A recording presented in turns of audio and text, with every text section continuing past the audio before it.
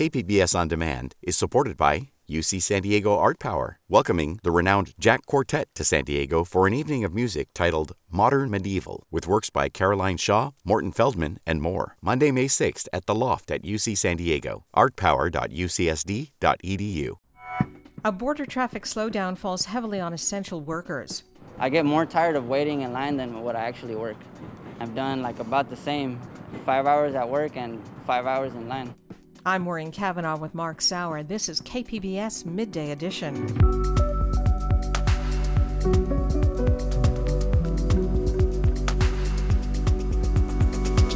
A profile of a county supervisor who questions COVID restrictions. Desmond's an elected official, so he has a platform and audience most people with these opinions don't. We'll hear how classes are going at one of the first San Diego elementary schools to open for in-person learning. And the City of San Diego's film office reopens with new COVID guidelines. That's ahead on Midday Edition.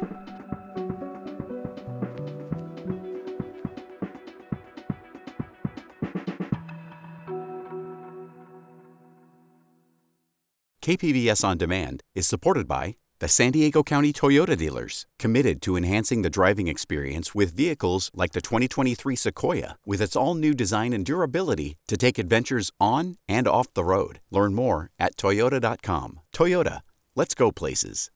Essential workers are supposed to be able to continue crossing the U.S.-Mexico border despite coronavirus precautions, but those workers have encountered a major hurdle in recent days. Last weekend, Customs and Border Protection started to slow border traffic at the San Ysidro Port of Entry, which led to border waits up to 10 hours. Here's Andres Roberto Moreno, who regularly crosses the border on foot as an essential worker. I get more tired of waiting in line than what I actually work. I've done about the same, 5 hours at work and 5 hours in line. One 87-year-old woman reportedly died of a heart attack while waiting hours at the border crossing, while some other drivers simply abandoned their cars to escape the stop to traffic. Joining me with more on the border slowdown is KPBS reporter Tanya Thorne. And Tanya, welcome to the program. Thank you for having me, Maureen. Okay, well, tell us more about what border crossers are encountering during this slowdown. What did you hear? I'm hearing just so many things. People are definitely just showing their frustration. At the border, you see two types of people crossing. You see people on foot and people that are driving. And both are just very frustrated. A lot of these people, they're essential workers, so they need to cross daily, 5 days a week to get to work. And, people in cars, they're having to be stuck in their cars for hours. And I just can't imagine that with this heat that we're having, this heat wave, and just having to be waiting in your car. There were reports of a car that was on fire, this, elderly lady that passed away. I mean, I just can't imagine having to be in your car for that long.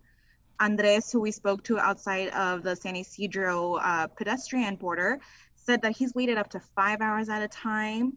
We spoke to a security guard at the border. He's waited up to 7 hours just to cross over and do his shift. So, the wait times are just crazy out there. Is there any distinction being made between essential workers and people who aren't? You would think that there would be some sort of a distinction. We spoke to Maria, who is a cleaner at the San Diego airport, a very essential job nowadays, especially at the airport with COVID. And she said her employer actually gave her a certification letter that deems her an essential worker, but she has never had to present it while crossing. She says that agents haven't really even asked her any further or deeper questions as to why she's crossing. And she says she thinks, this wait time is due to the lack of agents and the lack of all the gates that are open for people to cross and the agents available to ask questions and help them get across. What does CBP say about why this slowdown is taking place? So CBP conducted a survey of 100,000 travelers, and they found that 60% of them were not essential. They were traveling, for shopping or to maybe just get out of their house, with this lockdown that we've been having. And so this survey made a new procedure for CBP to screen travelers to see why they're traveling, if they are traveling for essential needs, which means they're going to be asking more questions and possibly sending travelers into secondary inspections. So I did ask CBP about the number of agents working at a time, and they said they could not disclose that information due to it being sensitive information out there. Is this just San Ysidro, or are all U.S.-Mexico border crossings being slowed down? All borders have some restrictions, but mainly because the southwest borders are the most frequented, the new restrictions have come into place in the San Ysidro, Otay, and Calexico borders. Is the San Diego business community concerned about the long border waits? You know, Maureen, I guess it really depends. Andres said that his supervisor wasn't very sympathetic and said that employees should really take into account these long wait times if they're crossing from Mexico to work into the U.S. And, you know, with unemployment rates being where they are right now, I think supervisors or managers have no problem with firing and rehiring and admitting new personnel into their business. More people are now hoping to use the pedestrian lanes for crossing the border because of the traffic snarl and hours sitting in the cars. But some say that only increases the risk of contracting coronavirus. Why is that? You know, so right now when we were out there, we saw that one pedestrian opening is closed. So Ped West is closed. The only opening where we were at was Ped East, which means that the areas where people are able to cross are very limited, meaning that that crossing entrance is going to be very congested because everyone is having to go there. I was looking around Facebook on the groups where people can go on there and say, you know, it took me this long to cross, don't go now, go at this time. And people are posting pictures, and a lot of the lines seem very congested. There was no social distancing happening. So, I mean, this definitely proves to be a risk for coronavirus right now. And how long is the border traffic slowdown expected to continue? Restrictions right now at the border are set to expire on September 21st, if they're not extended. But again, this has been a restriction that has been into place already since March, with extensions already happening since then. So I guess we just have to wait and see. I mean, if COVID cases begin to drop, maybe the restriction won't be extended, but until then, I think this is going to be an ongoing problem for travelers that are hoping to cross into the U.S. I've been speaking with KPBS reporter Tanya Thorne. And Tanya, thank you. Thank you.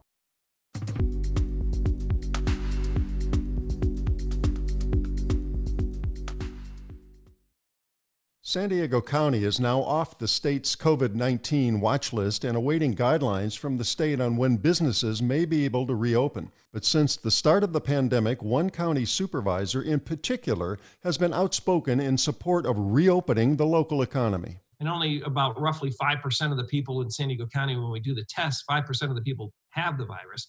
And then 99.9% of those, 99.5% of those are never hospitalized. They either have no symptoms or mild symptoms. So I'm just trying to make sure that the numbers match the hysteria, and it's not the case right now. We can still be opening up. That was Supervisor Jim Desmond on his podcast earlier this summer. Desmond represents large parts of North County. A new Voice of San Diego story calls him the most high-profile COVID-19 skeptic among local office holders. For more on this, we're joined by reporter Katie Stiegel with Voice of San Diego. Katie, welcome to Midday Edition. Thanks. Well, you recently wrote this article about Supervisor Desmond. When did his comments on the coronavirus first catch your attention? So the team at Voice of San Diego wanted to take a deep dive into the podcast and understand why it was getting so many listeners, but more importantly, what kind of message was actually being put out by a county supervisor outside the normal supervisor settings. We knew people were tuning in. There's over 100,000 hits on some videos of the podcast recordings with his more controversial guests. And he's, as you say, giving a platform on his podcast to people who believe the dangers of COVID-19 are exaggerated. I mean, this is really the point of view there, right? There are a few core beliefs that his guests have been sharing. One, that the data is misconstrued, that the economy and schools need to reopen, and that herd immunity is going to be the ultimate savior from the virus. These opinions aren't necessarily new, though, right? Most folks, we can log into social media platforms and see posts like this, but Desmond's an elected official. So he has a platform and audience most people with these opinions don't. And I do think it's worth noting that Desmond has continued to encourage people to follow basic health protocols, like washing your hands, wearing a mask, even though he's acknowledged people hate it on the podcast and things of that nature. But what's troubling to me and to the editors at Voice was that most of his guests are rarely challenged. So the fact that they aren't being challenged, they're having these opinions, and the way that they're structured with having their credentials and titles, things like that, they're not experts in the topic of, immunology and the spread of viral diseases, but with the fact that they have doctor in front of their name, or they have these fancy titles like data expert, things like that, it makes it appear that they have the credibility to be talking on these issues, when in reality, some of the information they're putting out is just blatantly inaccurate. Right. So a specific example of a guest, they would call themselves a doctor then, for example? So one of the guests, her name was Dr. Kelly Victory, and the YouTube clip of the podcast had over 100,000 views. I believe it was 117,000 views. And she's a healthcare consultant from Colorado who specializes in emergency medicine. And she was essentially arguing that that schools needed to reopen because children aren't significant spreaders of the virus. And she was saying that children were unlikely to get ill and let alone die. But the claims that she was making on the episode with Desmond were discredited by multiple outlets, including the Union Tribune. They brought in experts that were saying, here's what the actual evidence is behind some of her claims. So he's having guests on there that, again, are stating things that are just inaccurate, but there's never any pushback on the actual podcast. So it's being perpetuated as something that is accurate when it's not. Now, how does Supervisor Jim Desmond reconcile the views he presents on this podcast with the information coming from the county's own public health department? Right. So in that clip you played earlier, he had the numbers. I believe I put the same quote in my story where we're talking about how, 99.5% of cases are never hospitalized, right? And when you hear it like that, and you hear it coming from a county supervisor, you assume that information to be accurate. However, it did not take me long to go on the county website and break down that data that's readily available to the public and see that Desmond's information on that was just flat out wrong. But the way that, aside from his own claims, he's relatively detached himself from the things that his guests say on the show, because he'll say things like he wants to provide more insight and information for his constituents. So his goal, from what he's told me and what he's told other reporters, is he wants to offer a variety of perspectives to the county because he feels like they're not getting the entire message. And some of the message on this podcast from the county supervisor is that there's hysteria coming from public officials. And how are local public officials and members of the Board of Supervisors responding to Jim Desmond? The county supervisors are predominantly a more conservative crowd, aside from Nathan Fletcher, right? I did try reaching out to more than one supervisor. However, the only one that was willing to talk to me was Nathan Fletcher. So Nathan Fletcher called this a risk to the public health. He acknowledged the fact that it's making the county's job harder to do because they're having an elected official promoting these, quote unquote, absurd ideas. But also these ideas are typically reserved for people who don't necessarily have the platform that Desmond has. And Fletcher even said that ideas like this are usually relegated to the dark regions of the world where they thought the moon landing wasn't real and Biggie was really alive. And these are the same minds that are now influencing public policy, essentially. Well, that's the last question I have, and I'm wondering about is your sense of whether Desmond's message and those of his guests is resonating with the public, and what kind of impact this might have. District 5 has a few 100,000 folks, and within that community in general. But the fact that some of these clips have over 100,000 hits on them, that's concerning. Obviously not everyone in District 5 is with Jim Desmond, but the fact that he does have so many thousand constituents and he has this following, I definitely think it's resonating with people on a local and possibly even a national level when you start looking at how far the spread of the guests that Desmond is bringing on, it has a local, possibly national spread. I've been speaking with reporter Katie Stiegel with Voice of San Diego. Thanks very much. Thanks.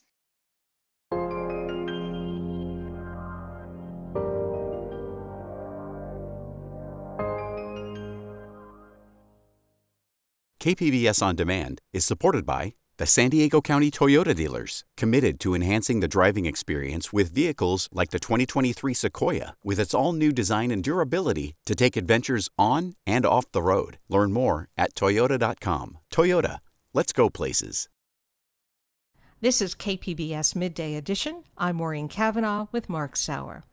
Kindergarten is supposed to be a magical time for children, but now parents and teachers across the region are staring down the challenge of introducing kids to school without actually having them in a physical classroom. And KPBS reporter Claire Trageser tells us that is creating inequity from the very start of kids' school careers.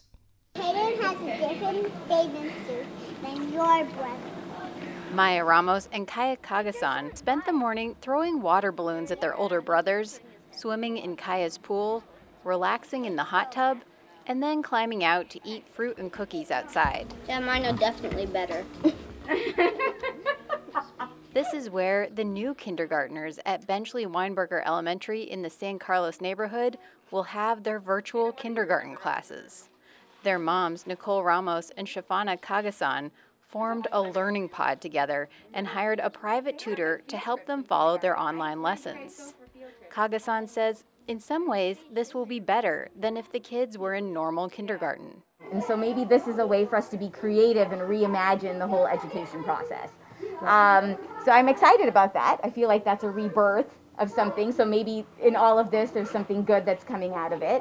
A few miles away in North Park, Dania Hernandez is facing a far different reality. Yeah, just to not know what's going to happen. She works full-time, and her daughter Jasmine will start kindergarten at Jefferson Elementary in North Park. Hernandez's plan is for her mother to stay with Jasmine and help her do her online lessons, but she's worried that won't work out well. If I can't come up with a schedule, she's going to sit in front of the computer and probably get behind. Because she's not going to have that support. You know, yeah, my mom will be there, but it's not the same thing as having a professional sit next to her and teach her and give her the 101. Even if the computer just goes in a sleep mode, you know, it's hard sometimes with somebody that doesn't have that experience. Then it's going to cause frustration, stress. Ramos, whose kids are going to be in the pod with a private tutor, says she's keenly aware of the inequity the pandemic is creating. I think the big challenge that we have in, like, what role do we play in sort of helping solve inequity is, as people who have, resources. Regardless of their status, kindergartners and their families will arguably be impacted more than any other grade by online learning this fall. They have little to no experience in a regular school environment, let alone in a virtual space with the distractions of home. It won't be easy for teachers either. Jana Wilson, who has taught kindergarten for most of her 21-year career in La Mesa, is planning a daily schedule with a live video call from 8 to 9 a.m., where she'll go over the calendar, read a story, and talk about the letter of the day. At the beginning, I think we're being very ambitious in thinking that we're going to be on for an hour. It's going to be a very long time. But at the same time, I think our thought process is if we break up that hour in a way that includes some fun songs or activities or, okay, get up and stretch and jump around. Her plan is to limit the length of the online sessions and mix in old school activities like craft projects that the kids will do offline. She'll also pre-record math and other important lessons. I might be probably overly optimistic, and maybe a little naive as to how challenging this really might be. But I think, that's part of kindergarten too. It's always a brand new experience. And so I kind of feel like that for us isn't all that different. I think kindergarten teachers are a special breed in that sense that we always kind of anticipate the crazy and the unknown. Still, Wilson acknowledges that parents or another adult are going to need to be with the kindergartners to help them with the crafts and activities, at least for the first 6 weeks. But of course, that's not an option for many families. One kid obviously didn't have a parent in the room, so the little kid kept going like, here's my dinosaur. I want to tell you about my sister. And the teacher didn't know how to mute. My daughter had meltdowns. Humaira Yusufi's daughter, Fatima, already started virtual kindergarten in San Marcos. We can address challenges, but it's been really bad. Now she's ready to pull her daughter out of school entirely. I'm concerned that, this is going to give her more anxiety about school. Like the whole introduction to school is kindergarten. And I don't want her to have long-term anxiety about going to school, about the whole process. She's toying with the idea of switching to homeschooling or having her daughter skip kindergarten completely. Other parents are also opting out of public school. Syed and Sana Abedin's son Harris was finishing at Magic Hours Preschool in Mira Mesa, and they had planned to send him to public school kindergarten this fall. Now, Magic Hours announced it was offering kindergarten. It became almost like a no-brainer to us. We really trust them. We know that they maintain good care and cleanliness and hygiene process. Of course, the Abedins were looking forward to eliminating the cost of preschool this year, $310 a week at Magic Hours, but decided it was worth it to pay for another year. They are lacking that social environment where they don't have other kids live to interact with. In the long run, they will miss out. But there could be unintended consequences. If a large number of parents decide not to enroll their kindergartners in public schools, it would cause an enrollment dip and a corresponding drop in state funding to districts. Maureen McGee, a San Diego Unified spokeswoman, says the district won't have final enrollment numbers until October. Joining me is KPBS investigative reporter Claire Trageser. And Claire, welcome. Thank you. Now let's step back if we can and remind us what the purpose of kindergarten is supposed to be. Is it glorified daycare, or is there a larger purpose? I know for parents who are switching from a preschool to a public school, it's they're looking forward to the opportunity to not pay tuition anymore because public school is free. But I think going back, kindergarten has become more and more an important part of school, where it used to be a shorter day. Now it's a full day. And it's really about getting kids started on school, used to being in a classroom, used to having structure to their day and being with a whole group of other kids. Maybe for some kids, they've never been to preschool or a daycare. So this is their first introduction to being around a lot of other kids and learning how to interact and share and negotiate and all of those things that come for young children. So when you point out the inequities and how different families can approach virtual kindergarten, it could have some real life consequences for kids in the future.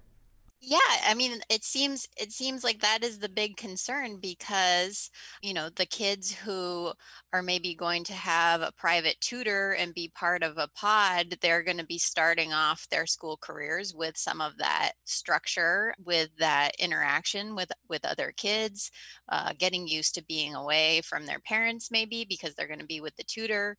If it takes 6 months or something for San Diego Unified schools to open, the kids who have been in these kindergartens with tutors are going to start classes and know more about how to be in a classroom setting than the kids who've just been at home and their parents are maybe trying to have them follow lessons over Zoom or something like that. Now, the types of virtual daily school activities that a kindergarten teacher like Jane Wilson is planning, can children do them pretty much on their own, or will they need an adult to help them? I mean, that was my question when I was speaking with her. She was talking about, doing a craft project. Maybe the letter of the day is A, and so you're going to be cutting out and coloring in an alligator to talk about the letter, and also work on the fine motor skills of cutting, coloring, gluing. I have a 3-year-old, and I thought, well, maybe there's a lot of development, which I'm sure there is, between 3 and 5, but I can't picture him being able to sit in a room alone and cut out anything and glue it. and she said, at least for the first 6 weeks, her expectation or her feeling is that a parent or an adult really is going to need to be there to help with that. And she said that also brings up kind of a concern, because after 6 weeks, she would like to begin to transition kids to doing things without that adult supervision and direct one-on-one help. So, there's the double-edged thing there of needing an adult there in the beginning, when maybe some kids aren't going to have an adult available to give them complete undivided one-on-one attention. And then for the kids that do, she's going to have to try and get them away from having that adult watching over everything that they're doing within a month or two of school. Now, you talked with a parent who got so concerned about how her child was reacting to at-home kindergarten that she's thinking about having her kid skip kindergarten entirely. Can parents do that, and how does that work? Yeah, I mean, talking to her was very interesting, because she really went into it. Because she's in San Marcos, they've already started school, whereas much of the rest of the region hasn't started yet. And she went into it full of optimism and said, my kid is an easygoing kid. I think this will be fine. And after 3 days, she said it was so frustrating for her daughter that she was ready to just quit the whole thing entirely. And actually, yes, in California, kindergarten is optional. The law is that kids need to be in school once they're 6. And so I think you could have a kid who's turning 6 maybe during the year over the summer, and then they would just start first grade and not go to kindergarten. Or the parents could decide they'll just be an older kindergartner and start kindergarten next year. Okay, so now that San Diego is off the state COVID watch list, does that mean more schools will be open for in-person kindergarten? Well, it depends on the district, because so private schools can open already. Some private elementary schools have applied for waivers, but once we're off the watch list for 14 days, private schools can open. Some school districts can make the decision to open, but the decision is really up to the district. And San Diego Unified has said, we're not going to be opening as soon as we're off the watch list. They have their own list of metrics that they want to have met before they're opening schools. So parents with kids who are supposed to start kindergarten at a San Diego Unified school are going to be dealing with this for a lot longer. I've been speaking with KPBS investigative reporter Claire Trageser. And Claire, thank you very much. Thank you.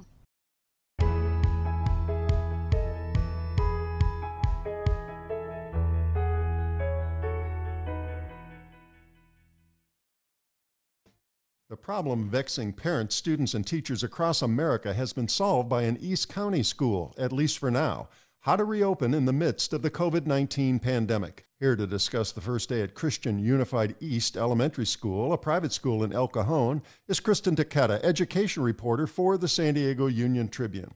Kristen, welcome to Midday Edition. Hi, thank you for having me. Well, let's start off with why Christian Unified was able to reopen in person when other schools in the county can't just yet. Yeah, so they were one of the first schools to apply for a reopening waiver, which is the only way that any schools in the county can be open right now.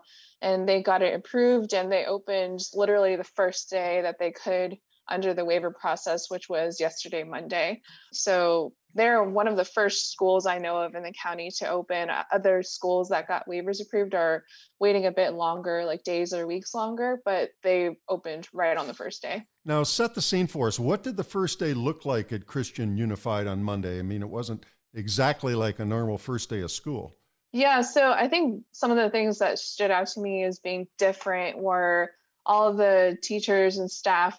Most of them were wearing face shields, so it wasn't not all staff were wearing masks per se, but they were wearing face shields. And so they were, just greeting students behind those. And then before you got to campus, all students went through temperature checks. And then when it comes to masks for students, not all the students were wearing masks because the state is allowing students in grades 2 and younger to not wear masks. So actually a lot of young kids were not wearing masks. So a lot of the younger kids the classes looked like a normal class almost. And then another big thing that stood out was once you go into the classrooms, you see all these plexiglass barriers that are basically separating every desk from each other.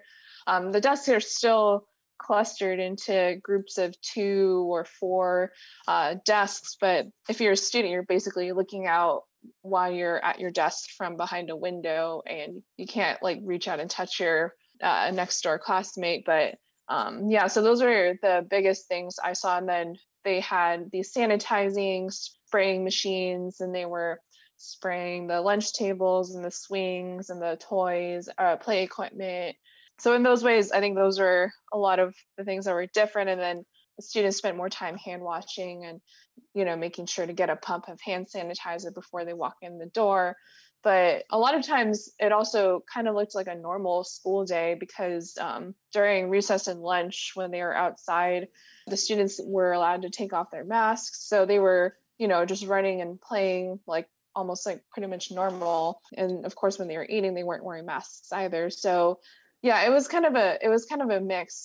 There at some points in the day, it did look like a normal day, but others it looked like a pandemic day. Right. The lunchtime, obviously, you have to have a mask off. Are they pretty concerned about the lunchtime being a hazard time? I didn't get that sense from the school, I guess, because I think I asked the school leader or one of the school leaders about what they thought about distancing and, did they think it was difficult to enforce 6-foot distancing the whole time? And throughout the day, I didn't see that much 6-foot distancing, but they basically said, we don't think we think it would take time away from education to constantly enforce 6-foot distancing. And they thought that time was better saved for teaching students. So I think they were relying on the plexiglass barriers to basically substitute for the distancing and the face shields. I wanted to ask about testing. What about testing? How's that protocol going to work? Yeah, so the school tested all of their staff the week before they opened, and they told me that they got their results the same day. But yeah, and then after that, they are going to test their staff every 2 months for COVID. And I've seen some other schools include COVID testing in their reopening plans, but not all of them. And then the time frame that they would test them also varies. So I've seen 2 weeks or I've seen 2 months. So I think it depends. But yeah, they're one of this, Christian Unified was one of the schools that is having all their staff tested before they go back to school. And I have to wonder about the threshold going forward. If they have a certain number of positive tests, will they have to do the dreaded thing and shut down again? Well, that's for any school. If they, I believe if it's 5% or more of the people in the school test positive, then the whole school will have to shut down. And then I think the exact details of, if they get to a point earlier than that where they detect any COVID in the school, then the protocols might slightly vary. But I think a lot of schools are just deciding, if we have one case in a classroom, then the whole classroom or the whole cohort, including the teacher or the staff, would have to stay home for 2 weeks in a kind of quarantine. So yeah, that's what a lot of schools are planning to do. And you talked to some teachers and parents and students and all. Basically, what did they have to say? Yeah, so all the students and parents that I talked to were extremely happy to be back. That's all. They were very, very happy to not be stuck at home. And the parents that I talked to were worried about the social aspect for their kids, and they were worried about them being isolated so long. And the kids were just telling me, I was bored at home, I can only play video games, or it was just very boring for them, and they didn't like learning online. They thought it was hard to concentrate, and they missed being able to be right there with their teacher so their teacher could help them. A lot of the kids said they missed their friends. So all the kids that I talked to were really happy to be back. Some of the kids thought the masks were annoying and the rules, the extra rules were a little strange, but yeah, everyone was pretty happy to be back. And this is a private Christian school. What about other schools that we may see opening here, and news reports on those coming up? Yeah, so the other schools that have been applying for and receiving waivers, most of them are private schools. And the county actually just said yesterday that they're going to stop accepting waiver applications because all schools may be able to open as soon as next week. So you won't need a waiver to open as soon as next week if we continue to stay off the watch list. So yeah, that might happen sooner than I think a lot of people are expecting. I've been speaking with Kristen Taketa, education reporter at the San Diego Union Tribune. Thanks, Kristen. Yeah, you're welcome.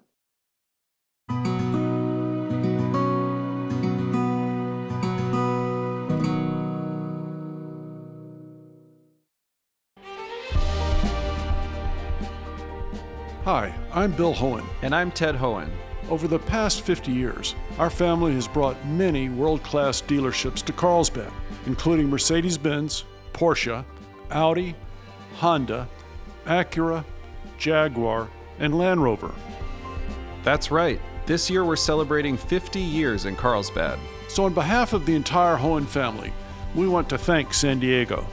Throughout the years, we've taken tremendous pride in meeting and even exceeding our customers' automotive needs. We value the relationships with our clients and look forward to serving you for years to come. We invite you to visit one of the Hohen Carlsbad dealerships or hohenmotors.com.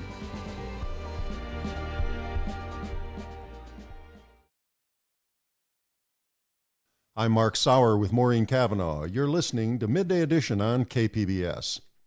COVID-19 shut down the film industry, but now the City of San Diego's film office is back open with new guidelines for working in the pandemic and new tools for anyone who wants to shoot here.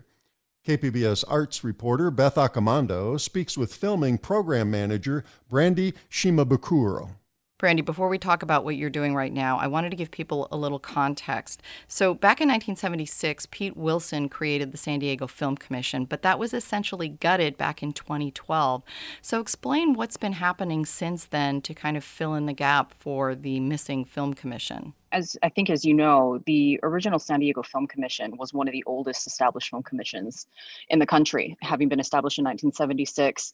It started off as part of the Chamber of Commerce, and then it spun off as an independent organization and really brought in an enormous amount of filming to the region in partnership with Stu Siegel Productions, an established soundstage in Kearny Mesa. A lot of things led to its dissolution, but from 2012 onward, the City of San Diego, what was then called the Office of Special Events, took on kind of the core functions of at least the permitting aspects of what the old Film Commission would do. And then Mayor Faulkner and City Council in 2015 advocated for the reemergence of the San Diego Film Office. Part of that was the creation of my role, the filming program manager within what ultimately became the Special Events and Filming Department within the City of San Diego. The intent had been to bring back the core functions and to truly market and promote San Diego as a filming destination, and that's what we've been doing ever since. And in each of our city departments, we are tapping folks who are supporting filming in parks, beaches, piers, at city lakes, at libraries, at other city facilities, and ultimately providing support for how productions can get the shot that they want or that they need throughout the region. So you kind of had to almost start from scratch or reboot this division for focusing on film here in San Diego. So what was that like? You know, the first thing that I did when I came on board was I wanted to get a handle on where San Diego fit in terms of benchmarking. What were some of the top filming destinations across the country doing right? What services could we provide, and where did we need to fill the gaps? And we determined pretty quickly that a lot of it comes down to concierge services, to productions, marketing San Diego as a destination through advocacy and through actual support, and having a presence at industry trade shows and conferences, but also providing online services like e-permitting or a location gallery so that we could showcase all of the diverse locations San Diego has to offer, and bringing what we're calling our Real Crew production directory online, so that when productions do want to film in San Diego, we can show them that we do have a robust crew base here, and that we ultimately want people to work here in San Diego instead of having to go to another destination to film. So you essentially had to reboot the San Diego Film Commission, and then we also got hit by this pandemic. So how has that impacted you, and what has filming been like here in San Diego since the pandemic hit? When everything shut down back in March, it ultimately stalled the film industry across the board. We certainly saw it here in San Diego. And for most of April and May, a lot of productions were looking at how can they provide a safe work environment for their cast and crew. And the state hadn't yet reopened or allowed production to come back online. That changed in June, and we had an idea, having talks every week with other film commissions and film offices statewide through the Film Liaisons in California Statewide Association, which we are a member of. And we were all looking at resources. What guidelines can we set in place so that we can allow production to come back online? How do we provide the resources to productions so that they can come back and that they can safely shoot on location or on private property? Production does look different these days. We are only allowing right now smaller productions of cast and crew counts of 15 or less, while we have been hearing from larger productions that are interested in filming later in the year. The bulk of what we have been seeing filming on location in San Diego has been smaller commercial shoots, documentaries, docuseries, small reality shoots, filming that's a lot more low impact. And what production ultimately looks like is you're taking an industry that thrives on close contact and in-person meetups because you're filming on location. Typically, cast and crew counts would be far, far larger than your typical threshold of 15. So a lot of productions are utilizing what's called zones, where there's minimal mixing. People are actively doing health monitoring every single day. That is a requirement that we are doing. Physical distancing, of course, is required. Masks for people who are on location is also a requirement, with the exception being for talent who are actively being filmed in front of the camera. So, but we've seen this before. The film industry, well, not the pandemic, we haven't seen the pandemic before, but we've seen that the film industry across the board can be extremely flexible. And they have really risen to the challenge of how to come back to work and do it safely. And one of the interesting things you've created recently is this film permit zoning map, which will help people who are looking to shoot here in San Diego. Absolutely. I'm really excited about this, and maybe it's just because I'm a mapping geek. And I do need to acknowledge the incredible work from the city's Department of IT's GIS mapping team, because they were the ones who really built this from the ground up. What this tool is, and we're calling it the San Diego Filming Jurisdiction Map. So what it ultimately is it's an interactive map that's available online. It's free and open to the public to access, and we have it linked on sdfilm.org on our website. But when you open it up, if a production has a list of locations and they aren't sure who they need to work with, they aren't sure which agency, XYZ street falls within, or what park space and who they need to be working with. Is that City of Chula Vista? Is it the Port of San Diego? Is it the City of San Diego? This map will ultimately point them in the direction so that they know who, at their fingertips, they know who they would need to reach out to, and they could just click on a link and it pops up the film permitting information or the contact information for whomever that agency is. Now, in the past, productions, and they still can do this, they can still reach out to me directly, but if somebody isn't sure where their locations are, they can either reach out to me and I can point them in the direction, or they can use this map, which is available 24/7. And is this a map that is still kind of in progress, in the sense that, are you adding locations? Can people add like their site saying like, oh yeah, I've got this great view here you can come and use? So is it a kind of a work in progress still in that respect? It is and it isn't. So we're constantly looking at, based on feedback we're getting from the public and through our own personal use, looking at how we can finesse it and how granular in detail we want to get. So I'll give you an example. Sometimes we get productions who want to film on a City of San Diego public sidewalk in a space that looks like it's public property, but in actuality, there are multiple different layers involved where, let's say that particular space they're looking for is bridged by private property. Maybe it's MTS property, which is a state agency, and maybe it's also City of San Diego property. So what we're looking at moving forward is how granular in detail can we get with this map so that it can show, if you drop a pin at this specific location, it'll say, I'm working with, I'm on City of San Diego sidewalk, so I don't need to necessarily reach out to anybody else except for maybe do some good neighbor outreach to say, hey, private property owner, I am going to be filming, but it is going to be contained on City of San Diego property. And what are you seeing moving forward in the next few months? I know that nothing is really easy to predict, but what kind of things are you currently focusing on? I mean, we're really looking at where the industry is going. So the intent in the next few months, hopefully, is that we would allow larger productions to come back online because the demand certainly seems to be there. Now, I will say something that's new for us in the midst of this pandemic that we weren't expecting is that as other filming destinations have ultimately gone offline for filming, either because of quarantine or because California at the time was on a quarantine watch list where they wouldn't allow crew that were traveling or cast that were traveling into their state to film unless they were quarantined for 2 weeks at a time. So that ultimately leaves an opportunity for productions that want to film within the state of California, because now if they can't go to, say, a Vancouver or someplace else, it means that productions are looking to stay closer to home. And there's an opportunity there to try to attract that to San Diego. And that's the intent at the end of the day is, yes, we want productions to come back and we want them to be safe, but we also want the industry to come back and people to go back to work. All right. Well, I want to thank you very much for talking about filming here in San Diego. Thank you for having me, Beth. I appreciate it. That was Beth Accomando speaking with San Diego Film Office's filming program manager, Brandy Shimabukuro.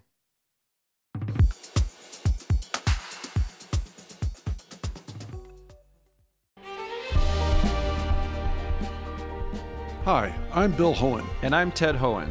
Over the past 50 years, our family has brought many world-class dealerships to Carlsbad, including Mercedes-Benz, Porsche, Audi, Honda, Acura, Jaguar, and Land Rover. That's right. This year we're celebrating 50 years in Carlsbad. So on behalf of the entire Hohen family, we want to thank San Diego. Throughout the years, we've taken tremendous pride in meeting and even exceeding our customers' automotive needs. We value the relationships with our clients and look forward to serving you for years to come. We invite you to visit one of the Hohen Carlsbad dealerships or hohenmotors.com.